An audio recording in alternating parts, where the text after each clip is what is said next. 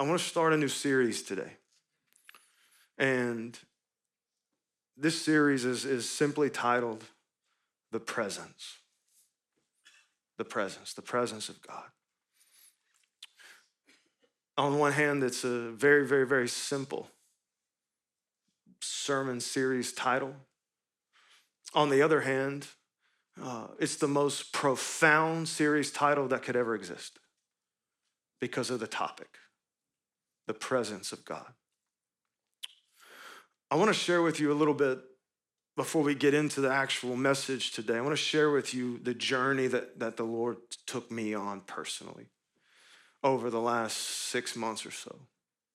And where we arrived at the starting point of this series, and what I believe to be in the next few weeks, I believe to be life-altering, life-changing for so many of us. I started to realize just in my day-to-day life and pastoring for so many years, I've pastored and mentoring, other younger pastors and church planners, and just being a part of Christianity the way that I have since I was 16 years old. I've noticed just a heaviness and a burden that just kind of came to me of the amount of defeated Christians. Defeated Christians. That's the only word I know how to describe it. Defeated Christians. And it's not a stab, it's not a slant. I've walked in that. Just a struggling Christian. I don't mean that we're going through difficult situations. I don't mean that we're going through persecution. I don't mean that. I mean that there's just so many Christians that are just deeply struggling in life, in the depths of their heart and their soul and their mind. That there doesn't seem to be a lot of victory for so many Christians, for lack of a better term. And I know that this may sound whatever, but just for the lack of a better term, I don't know another way to say it. It just seems like for so many people who attend church regularly that Christianity just doesn't seem to be working in their life. That there's no freedom. There's no victory. We are being overpowered rather than overpowered. And as I started to just seek the Lord about this, the burden in this just grew strong in my heart, and I just began to pray, and I just began to seek the Lord and begin to study the Word of God and just to go. And through this, the Lord brought me to a psalm. A lot. There was a lot, but there was one particular psalm, Psalm 24. I'm not going to teach or preach that today. That will more than likely come into this series at some point, but I just want to tell you the starting point is Psalm 24. And I began to study this psalm so strong, like just deeply. And I knew weeks and weeks ago I was going to preach this psalm at the men's retreat that we had a couple weeks ago in the mountains. And when I study the Word of God, this is what I told the men. When I get drawn to something, I want to know every ounce. I want to know the depth of it. I don't want to just read it. I want it to read me. I want to study it. I want to take it in. I want to know what every part of God's Word says about this thought process or this idea or this whatever it is. And I began to study, and I was drawn to particularly, and I'll read these really fast. It's not going to be up there. I just want you to see this Psalm 24, verses 3-6. I was drawn to this. This is one of the more famous verses in Scripture. But it says, who may ascend the hill of the Lord? Who may stand in his holy place? He who has clean hands and a pure heart, who does not lift up his soul to an idol or swear deceitfully, he will receive blessing from the Lord and vindication from the God of his salvation. Such is the generation of those who seek him, who seek your face, O God of Jacob. And I just began to study, specifically verses 4 and 5. Who has clean hands and a pure heart, who does not lift up their soul to emptiness, vanity, to idols, who doesn't live their life for the earth and for the culture and for the things of the world, who does not lay down their soul to the temporary things in life and don't swear deceitfully. And I just studied through that, and I went through that, and I looked through everything from Genesis to Revelation on these ideas, and I wrote. And I was ready to preach at the men's retreat. And I went up a couple days early, and it was a Tuesday night, and I was sitting out on the back porch of this little house way up on the top of this mountain. And I was the only one there, and I just started to pray and just think through these scriptures and through this message that I was about to preach. And then I just felt the Spirit of God so strong. The presence of God just rested there in that moment. And I just began to cry and just under the weight of it. And I felt just this deep impression in the depths of my mind and my heart and my soul that everything that I had been studying in verse 4 and 5, clean hands and a pure heart, don't lift up our soul to idols, and swearing deceitfully and being blessed by God and seeking the Lord, that all of these things, they were meaningless to the majority of people. That the things that I had written pages and pages and pages about, the things that I had formed different thoughts and different messages, the things that I had just laid out to study, that they were meaningless to the majority of people. They're meaningless to the majority of people because verses 4 and 5 and 6, they are answers. They're answers to a question that David was asking. They're answers to a question that David was asking, but they're answers to a question that you and I are not asking. And so answers are only meaningful. Answers only have an impact. Answers only have an effect if you care or desire about the question and the things of the question that is being asked.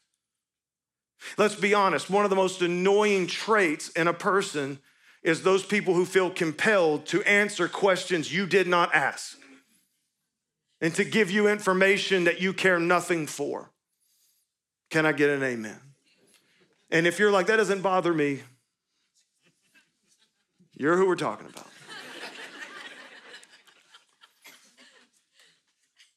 David was asking a question, and verses 4 and 5 are the answers to those questions. David's question was, who can ascend the hill of the Lord? Who can stand in his holy place? David's question was, who can be in the presence of God? Who can be in the presence of God? David deeply desired God. He deeply desired the presence of God. He wanted to be lost in the presence of God. David is famous throughout his Psalms for his heart being so open. He was addicted to God. He wanted to be with God at all times. He wanted to be in the sanctuary. He wanted to be worshiping. He wanted to be in the presence of God. And so when he's asking this question because he desires to be in the presence of God. And there are the vast majority of us, we do not have the desire to be in the presence of God. Therefore, we are not asking about who can be in the presence of God. So the answers to those questions are meaningless to most of us most of the time. The heart of what we see in the life of David, who is a man after God's own heart, versus so much of our modern lives, is that even Christians, now we're not talking about sinners, we're not talking about unbelievers, we're not talking about people who haven't put their faith in Jesus, we're talking about the church. That we have fallen in love with the things of God, but we have no love for God. We want God's things. We want his provision. Can I get an amen? We want his provision. Be honest. Oh, we want God to come through for us. Right? We want provision. We want guidance. We want direction. We want purpose. We want answered prayers. We want the things of God. We want miracles. We want healing. Man, do we want healing. We want to see the power of God. We want move. We want a lot of things from God, but rarely is there a heart that just wants God, that just wants the presence of God, that just wants Jesus. And the truth is as I was going through this and studying over the last few weeks and months, the Lord has begun to do something deep in my heart and in my life and in the life of our team and some core people in the church. And I believe that God is in the process of altering the entire direction of this house and of this church. Because this is an issue, not just for us, not just for you, not just for me. This is an issue, I believe, of the modern generations, that we have fallen out of love with God and fallen in love with the things of God. And that's the best case scenario. For so many people, we choose the part of the whole. We choose the things that we focus on parts of Christianity rather than the whole of Christianity. And this is why for so many people, Christianity doesn't seem to work in their lives. What I mean by that is that there's entire churches and denominations and movements and lives that are built on the parts of the whole rather than the whole itself. Like, let me give you just an example just to quickly offend everybody and then we'll move on. Take faith. Now, faith is about as biblical as it gets. Faith is faith. Faith is important. Faith is faith. Faith in Christ is what saves us. Faith is faith. And you can't get past faith. Faith is amazing, but faith is a part of the whole. Yet there are entire churches and denominations that have taken faith and they said it's all about faith. It's all about getting more faith. It's all about you growing in your faith. It's all about you learning how to use faith. It's all about you gaining faith, learning how to use faith so that you can move the hand of God, so that your faith can change the world around you. It is about faith. There's entire churches that are built on that theology. There's an old preacher of yesteryear. He's dead now. He's been dead a long time. But he said something, or I read something that he said years ago, and I've never forgotten it. He said, the quickest way to heresy is to take a part of Christianity and treat it like it's the whole. Meaning down every road where you take something that is not the main thing, you take something and then you make it the main thing, even if it begins biblical, even if it begins good, what is at the end of that road is a false gospel. Take the prosperity gospel. That began in the idea of God blessing you. But when you make it all about the blessing of God, God blessing you financially, God blessing you with your health, God blessing you, down the end of that road is one of the most dangerous false gospels that have ever existed. Take religion, Methodism of worship, systems of worship.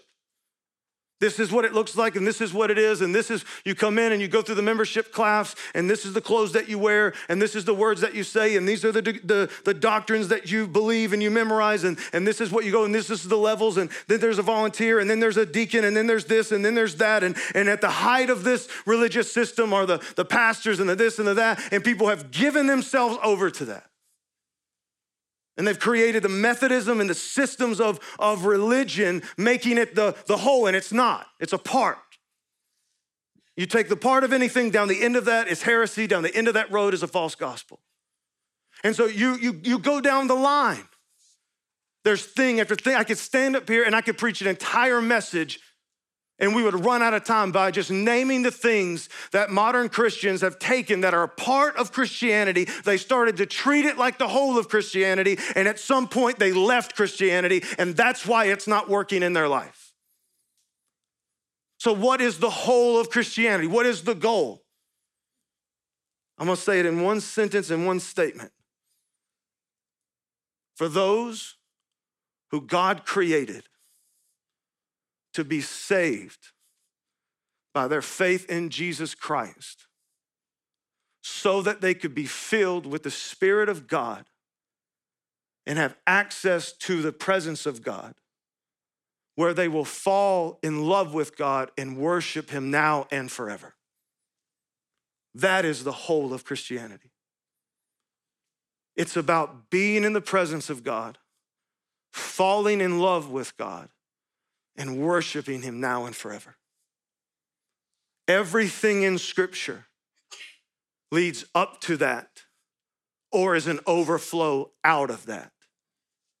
Anything else besides that is gonna lead you to a place of unhealthiness. In worst case scenario, a false gospel. That is the whole of Christianity.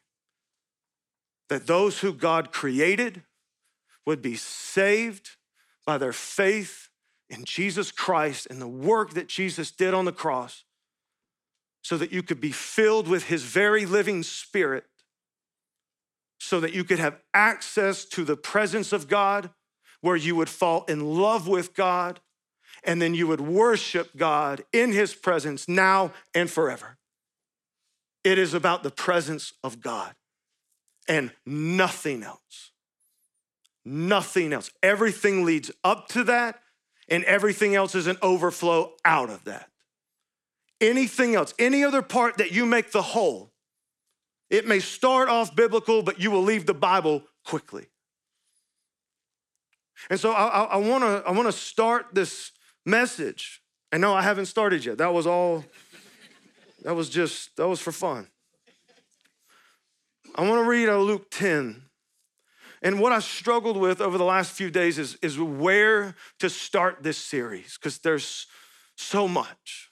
And my greatest risk in this series will be me preaching the whole series in one message.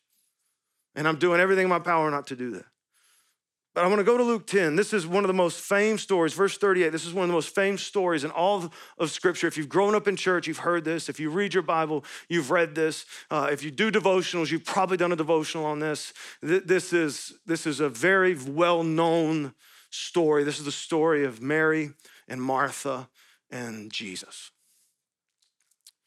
And I want to read it to you, and then I want to teach us some stuff in it.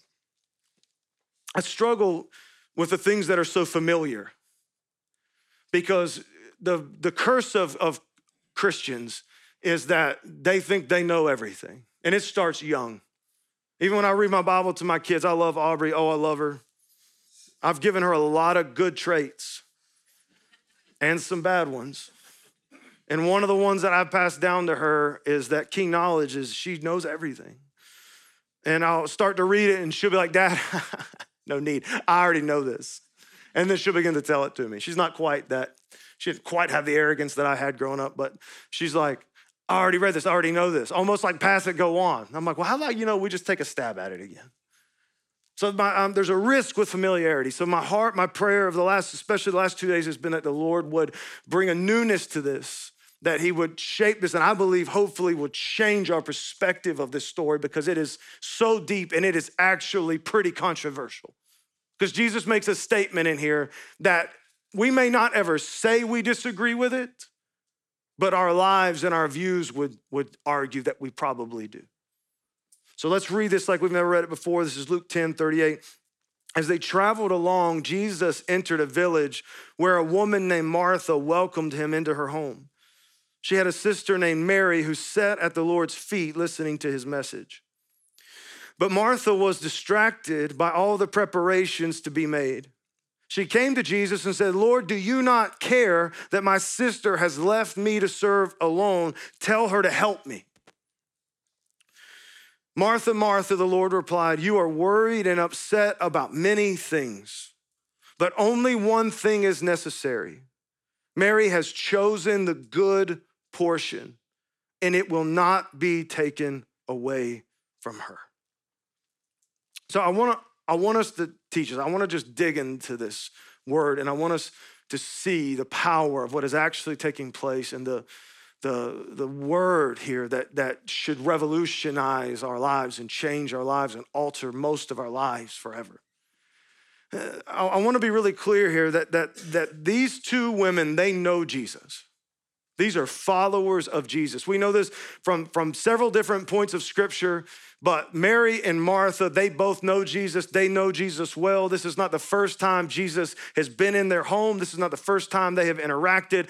Their relationship is more famous than anybody else's in Scripture, except maybe just the disciples themselves, the original 12 themselves. You can even tell by Martha's comfortability with speaking to Jesus so casually that they know each other. And I know that in your word, there's an exclamation mark at the end of her statement where she says, tell her to help me. But in the Greek, it's like, tell her to help me. Like she's not respectfully coming in there, Messiah. Like she's like, bro, I'm working. Lazy's just sitting in there. Tell her to help me. That's the heart of it. That's the heart of it. So I point that out early on because I really need us to understand what this conversation is not about. This conversation is not about salvation. This conversation is about the connection that we have with Jesus inside of our salvation. These two women are followers of Jesus. They know Jesus extremely well. And she's welcoming Jesus into her home. And it says, it traveled for a while. Jesus entered a village. Woman named Martha welcomed into their home. Sister named Mary, she's sitting at the Lord's feet, listening to his message. Then verse 40, and I want to spend a second on verse 40, because I want us to understand the weight of this life. I want us to understand the weight of what's happening. It says that Martha was distracted by all the preparations to be made. But I want to take a second. I want us to be really honest with ourselves, okay? If they didn't say the word distracted, if the word distracted was not here, and we looked at this from our perspective, and we didn't know the end of the story, and we didn't know the context at which Jesus was going to drive this conversation, we would not use the word distracted to describe Martha. In fact, we would use the exact opposite word. We would use the word focused, because she was focused. She was focused on all the preparations. In the culture of this day, I mean, it's even like this now, but in the culture of this day, it was a significant thing to have somebody in your home, to share a meal with somebody. It was a big deal. It was a moment of intimacy. It was kind of the climax of the day and the events. One of the greatest things that you could ever do with somebody is share a meal with them in this culture and in this day and age. And it's not just Jesus. There's the disciples are there. Other members of their family are there. This is probably a larger crowd than you realize that's sitting here. And there is a deep cultural responsibility to host them, to wash their feet when they get in, to prepare the place where they'll sit and conversate, to prepare the place where they'll eat and have dinner, to prepare the food, to do that, and then to clean up afterwards. All of this is a great responsibility. And even if it was just Jesus, this is still a great responsibility. There's still a lot of work to be done, but it's probably a lot more than that. And she's focused on those things. This is the thing that I need you to hear. And I want to just go ahead right now, really fast, cut out the conversation that I don't want to have. This is not talking about evil, wicked, bad things. This is not talking about even the idols of our hearts, right? This isn't talking about us, choosing the career over Christ. This isn't talking about us, having addictions and sinful struggles in our life. This isn't talking about us, giving ourselves away to wicked things or foolish things. That's a different conversation for a different day. This is important things. And what I don't want you to think, Jesus in just a minute, he's gonna rebuke her, but I need you to understand her sin here, her struggle here, what she's doing wrong is not that she's choosing wrong things, foolish things, wicked things, sinful things to do with her life. It's not about idolatry. It's not about sin struggle. It's not about lacking salvation. It's not about any of that. This is Martha. She's focused on important things. The struggle is that she has deeply overvalued those things and deeply undervalued the Son of the living God who's sitting in her living room. This is what we do. We stay focused on important things in this life, things that we have deeply overvalued. And we deeply undervalue Jesus, the presence of Jesus. We overvalue the temporary, even though they're important, temporary things in this life, and we undervalue the eternal things in this life. If they had not described, if Scripture had not described this as distracted, we would have described it as focused, and I would have hired her to work at the church. Because anytime I can find a hardworking person in this younger generation, I snatch them up because they're few and far between. We would have called her focused. We would have given her an award. We would have called her Mother of the Year, Wife of the Year. We would have, how does Diane do that? All her kids play on those traveling sports teams. They're all good. They've got scholarships. They've got this, they've got that. They got all this stuff. They're living the dream. We would have looked at this and we would have said, dude, God, look how good she does. Look how good he does in his career. Look what he's doing. How does he manage all that stuff? Look at all the things he's doing. Look at all the things that he's accomplishing. And so I want to be really clear here. The struggle here is not that they've picked foolish things. It's not that they've picked bad things. It's not that they've picked wicked things. It's that they're overvaluing the things that are actually important but are temporary and undervaluing the things that are eternal. And so she grows frustrated. And this is really important, and I want you to hear me. This is really important. She says, Lord, do you not care that my sister's left me to serve alone? Tell her to help me. So I want you to make sure that we understand the question that she's actually asking, because Jesus actually answers the question that she's asking. She says, do you not care, Jesus? That word literally means, is this not a cause of concern for you, Jesus? Is the fact that I'm in here working and serving and Mary is in there just sitting at your feet, is this situation not an object of concern to you, Jesus? So the question she's asking is, what are you concerned about? Is this not a concern to you? Is this not an object of worry for you? Is this not a cause of concern, Jesus? And simply his answer is no, it's not. But what he does, and I need you to hear this, is he tells her what he is concerned about. So as we move into the next thing that Jesus says, I need you to listen with all your heart, and I need you to open up and just be humble before the Lord, because Jesus is gonna tell us what actually is an object of concern for him in our lives. And this is what he says. He says, Martha, Martha, the Lord replied, you are worried and upset about many things.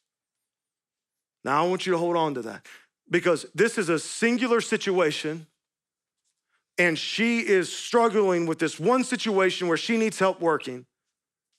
But Jesus does that thing that he does where he makes it way deeper, but way broader, and he speaks to the depths of her soul. And he says, now this little situation, this is just a symptom of what's going on in the depths of your soul. And he says, Martha, Martha, I need you to understand, no, it does not concern me that Mary is in here and that she's not helping you work. No, that is not an object of concern to me. What is an object of concern to me is that you are worried and you are upset about many things. That word worried, that's merminio, and it literally means a divided mind. Anytime that you see the word anxiety or anxiousness or worry in Scripture, in the New Testament, it's the word merminio, and it means a divided mind. It means that there are things that you begin to focus on, that if you weren't focused on these things, that if you didn't have merminio, then your mind would be whole and you would have peace. But that you begin to focus on something, worry about something, and it divides your mind, and therefore a divided mind, you lack peace. That's why a whole mind is peace and a divided mind is anxiety. You're focused on something that divides your mind. And he says, now this is an object of concern, because the thing that is dividing your mind is connected to the desires of your heart. So the things that you are worried about in your mind, the things that you are focusing on in your mind, the things that are causing what we might call an anxious feeling, the things that you are focused on in your mind, what causes a divided mind comes from the desires of your heart.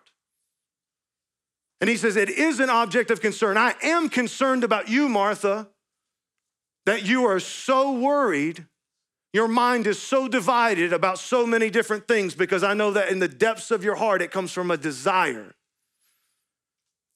And when you have a divided mind, the weight of a divided mind over time causes a troubled heart. Because he uses two specific words, worry and what is translated upset, but it literally just means troubled. You are worried and troubled about many things. So there's this cycle where we have the desires of our heart that divide our mind, and a divided mind lacking peace over time creates a troubled heart and a heavy soul. And he looks into Martha's life and he says, you are worried and troubled about so many different things. And then he makes one of the most controversial statements in history. But there's only one thing that is necessary. And I love the way it says in the Greek, there's only one thing that is necessary, only one thing. So you may not realize in this moment how controversial of a statement that is, but that is incredibly controversial. There is only one thing that is necessary. There is only one thing that is needed. There is only one thing that is essential. That's it. There's one thing. Now, the reason why we would say focused is because we are looking at Martha's life and this situation from our perspective. Let's just be honest with ourselves. From an earthly, worldly, cultural perspective. But Jesus is looking at it from the only perspective that matters. Jesus is looking at it from the eternal perspective. Because he's looking at it and he knows how temporary the things of this life are. He knows how quick our life passes us by. He knows how valueless so much of what we value truly is. And he also knows how great and how powerful his presence truly is. Jesus hasn't died for it yet, but the reason this is such an object of concern for him is because he knows it's not much longer after this situation that he is gonna hang on a cross and he is gonna die. And you may think he died for your sins, but he didn't just die for your sins. Your sins had to be dealt with. He died so your sins could be forgiven so that you could have access to the presence of God. You were created for the presence of God, and Jesus died so that you could be in the presence of God.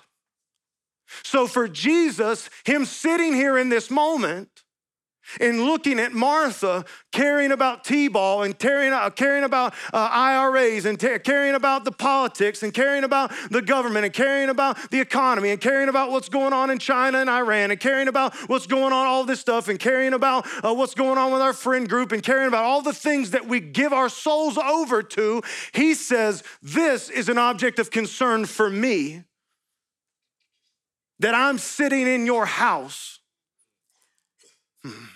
that I'm sitting in your house, that I bled on a cross, that my flesh was torn, and that I had the weight of the sin of humanity put on me so that you could have access to the presence of God.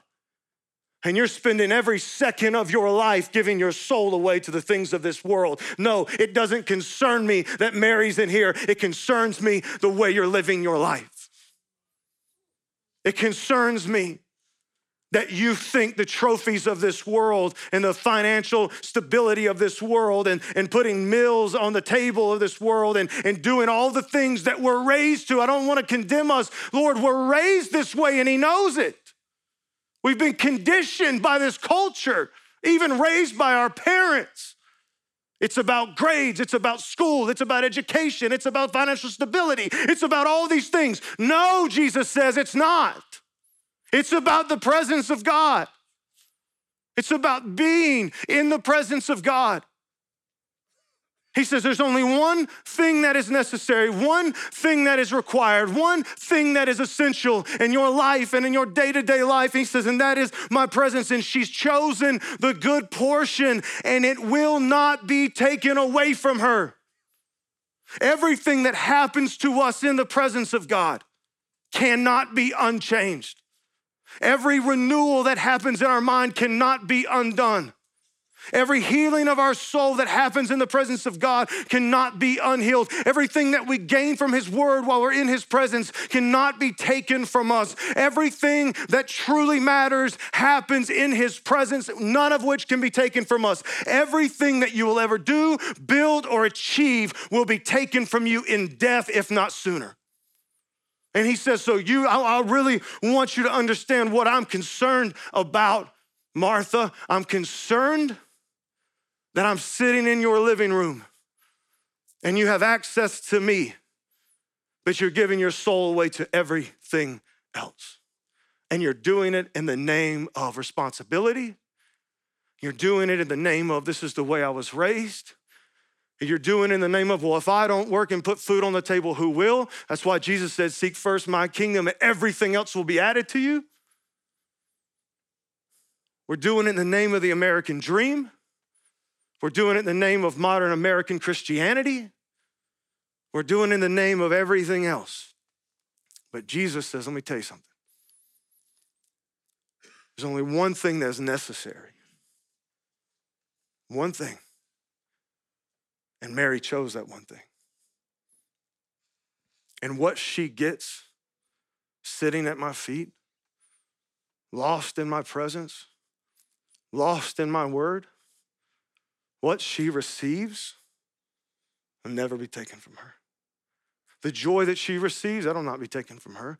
The temporary pleasure you get from the raise and the win and the victory, that means nothing. You know how I know that? Because I got a 5-year-old son. He's a knife collector. He was a gnome collector last week. He's a knife collector now.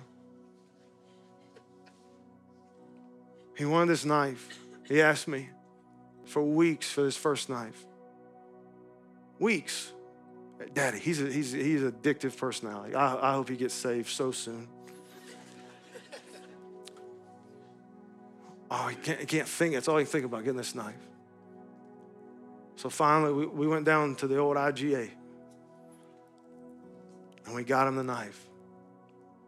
As God is my witness, we got in the car. We're not out of the parking lot. Daddy, did you see that green one? Can I come work at the church on Thursday and get $5? Because he does. He comes and fills the refrigerator up with caffeine for all of our team sometimes. We're out of the parking lot. Daddy, did you see the green one? He's holding the thing that he wanted. But Daddy, did you see the green one? This one meant nothing to him. As cute maybe as that is, that's the lostness of his soul. And that's the curse of every single person in this room. You were built, designed, created for the presence of God. And the only thing that will satisfy you in this life is the presence of God. Everything else you give your heart to, everything else you do or achieve, even the good things, it will mean nothing to you in the long run. Jesus is actually saying something so controversial and it's so convicting. And I know that there are people in this room that feel convicted, and I know that if you struggle with religion, you probably feel condemned and judged. Shh. Move the offense over to the side just for a second. I'm not condemning you, and neither is Jesus. What Jesus is doing is he's sharing with you what concerns him about the way you're living your life. And it is concerning that you are living your life this way.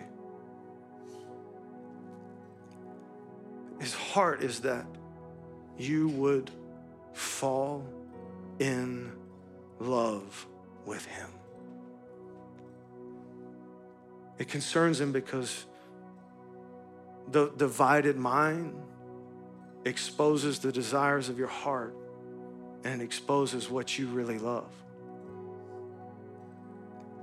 See, Mary loved Jesus. Mary wanted to be in the presence of Jesus. Mary wanted the words of Jesus in her heart and in her mind. So she chose the good portion. Your salvation is free. It is given to you. You are given access within your salvation to the presence of God.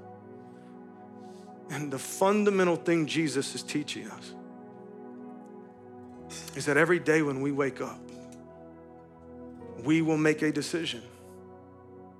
We will choose the presence of God, the good portion, or we will choose the things of this earth. And I don't want to get into later messages, but what I want you to understand is that we have a genuine, literal, real access to the presence of God. Not a philosophical connection, not some ideology. I'm talking about the presence of God. You can't see him with your eyes, but you can feel him. When you enter into a room and you close the door behind you and your heart is shifted over to the King of Glory, there is a presence that comes into the room that is as real as anything else on this earth. In fact, it's more real than anything else on this earth. And this is what Jesus died to give us access to. And so I want to not condemn. If the Spirit brings conviction, I pray that you heed it. But I want to end this message the same way Jesus ended this message. It is concerning